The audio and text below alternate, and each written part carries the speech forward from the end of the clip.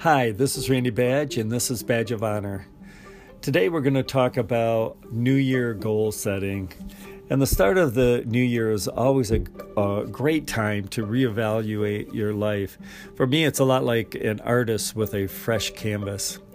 I like to go through a number of questions, write down my answers to each of the questions, and then I save it on my computer. At the end of the year, I like to read through what I'd written and see how each goal panned out. All right, I'm going to share some of those questions with you, and if you would like to see those up front and personal, you can go to my blog post called Family New Year Goal Setting, and you can find all the questions. But here are the goal setting questions that I use. What was amazing about this past year? Whom are you most grateful for this year? What accomplishment are you most proud of from this past year? What was the most empowering decision you made? In what area of your life do you feel the least empowered? What emotions would you name to describe this past year? What can you do next year to become more childlike? What brings you joy? How am I letting my light or life shine every day in the lives of others for Christ? Whom did you help this past year? What dream have you given up on? What would you like to have more of this year? Do you like the direction your life is heading? What needs to be on your not-to-do list this year? Are you willing to look at your dark side a little bit more than ever this past year? Have you given up on some part of yourself? If you died tomorrow, how would you like the people who know you and love you best remember you? If you could accomplish any one thing over the next 12 months, what would you like it to be? What would make you happier than you've ever been at any time in your life this year? How serious are you about making these things happen?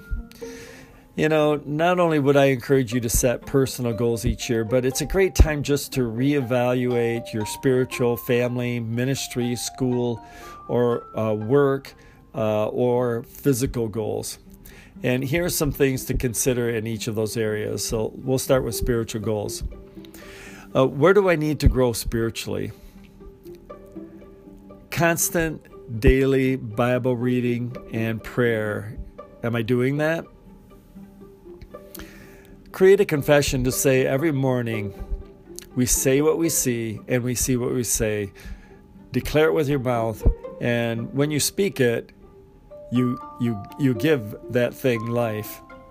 All right, let's talk about family goals. How do I want my family relationships to grow closer? Maybe ministry goals. How do I want my ministry to grow? School or work goals might be, how do I want to improve at school or work? Physical goals. Nutrition. Am I drinking plenty of water, eating a good balance of fruits, vegetables, and lean meats? How about physical activity? At least 20 to 30 minutes 3 times a week would be good. Even more if possible. And then what about your emotional goals? As soon as you wake up, before your feet hit the ground, say to yourself this every day out loud. Today is going to be a great day.